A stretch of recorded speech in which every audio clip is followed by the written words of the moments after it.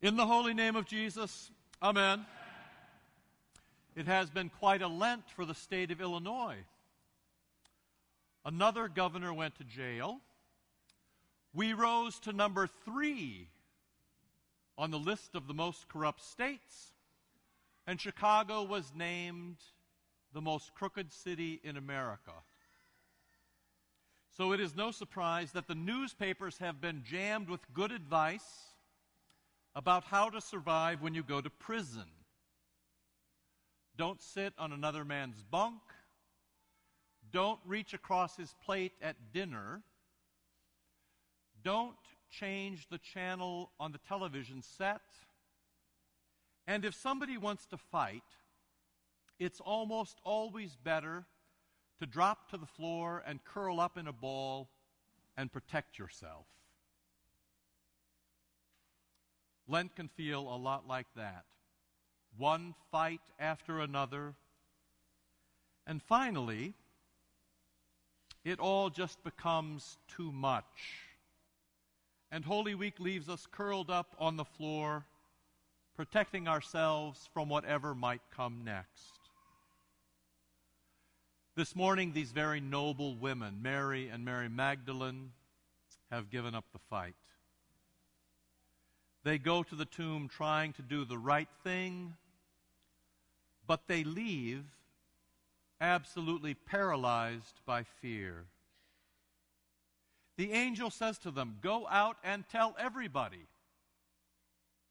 But they go home and they tell nobody. They have had enough.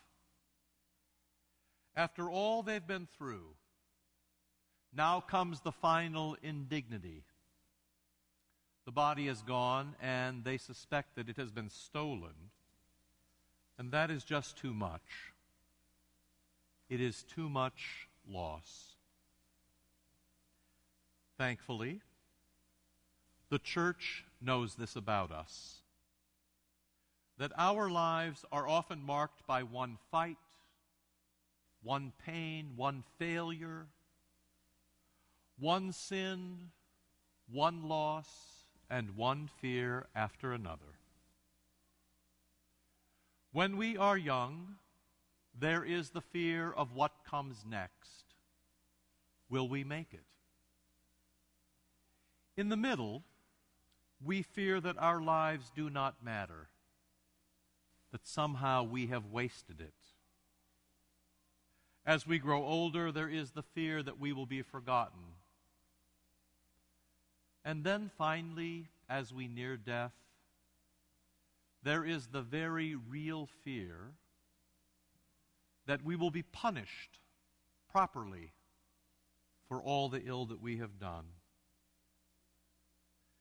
But the church knows this about us.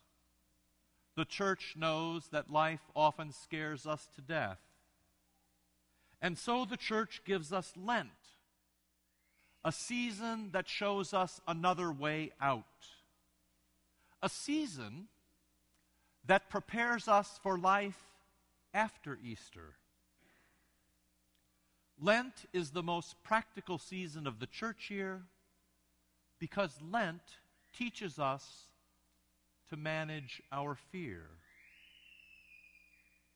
Lent teaches us to manage our fear by exposing us to the very things that scare us. Our fights and our pain and our failure, our sins and our losses, and even our own death. Lent teaches us to manage those things, but in a very safe, orderly, disciplined, and holy way that leads us past fear and into joy. Think about what has happened in the past 40 days. One priest describes it brilliantly. The Alleluia goes away on Transfiguration. Music and flowers go on Ash Wednesday. The Gloria disappears. The Holy Supper is removed from the altar on Maundy Thursday. The altar is stripped bare. On Good Friday, there isn't even a Mass. The crosses and the statues are veiled. At the beginning of the vigil, we start in darkness. We are deprived of light itself. It is as if the church herself were completely dead with Christ in the tomb.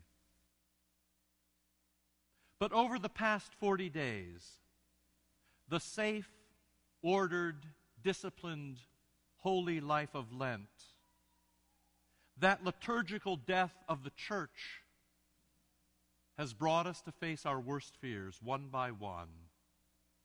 And now, this morning on Easter, it reveals to us how Christ emptied himself in coming to fight our fights, to save us from our sins, and to teach us who we are meant to be in these days after Easter.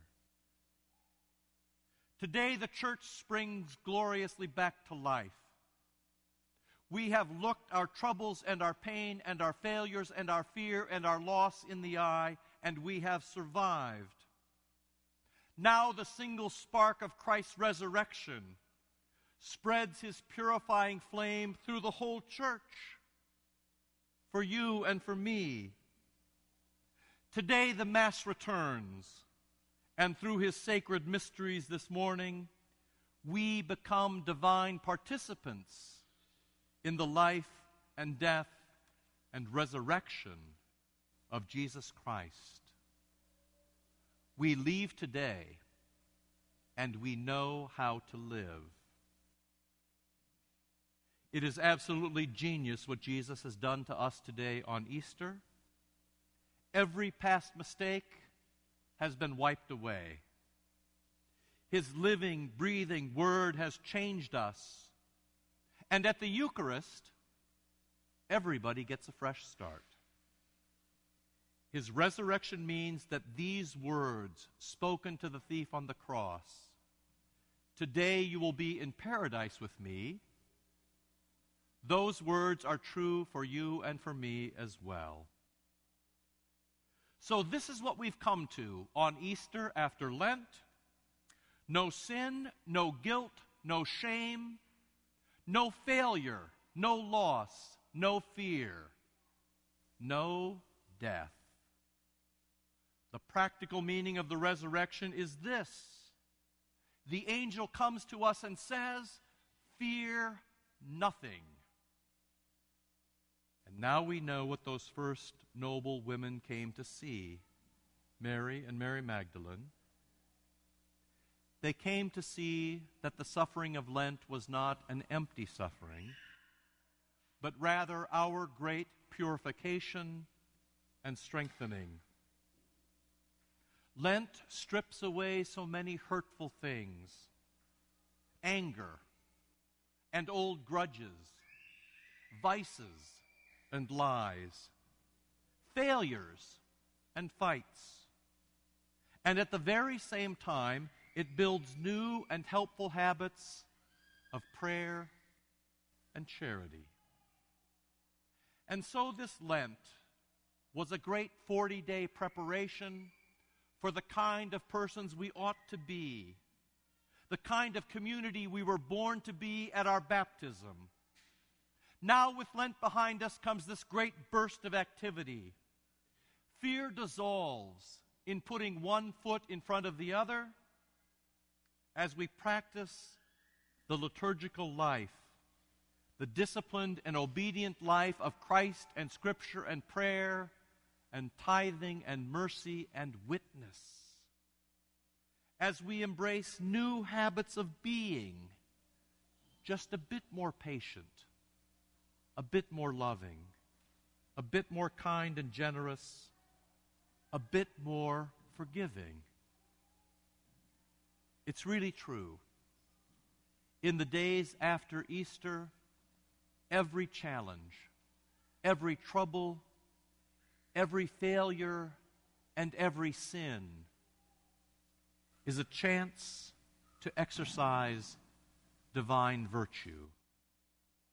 Not a chance to curl up and die, but to live, and to live well, in the image of Christ as His church. And so it really is true that today is just a little brighter than any other day. Because you go out today and you can build a life on an empty tomb.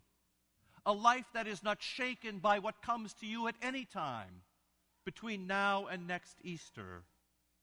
And that life, that liturgical churchly life, that very different way out, that has been honed and polished during the last 40 days of Lent, now comes to us as our great comfort and honor, as our great joy and blessing. There really is nothing to fear. In the holy name of Jesus, amen.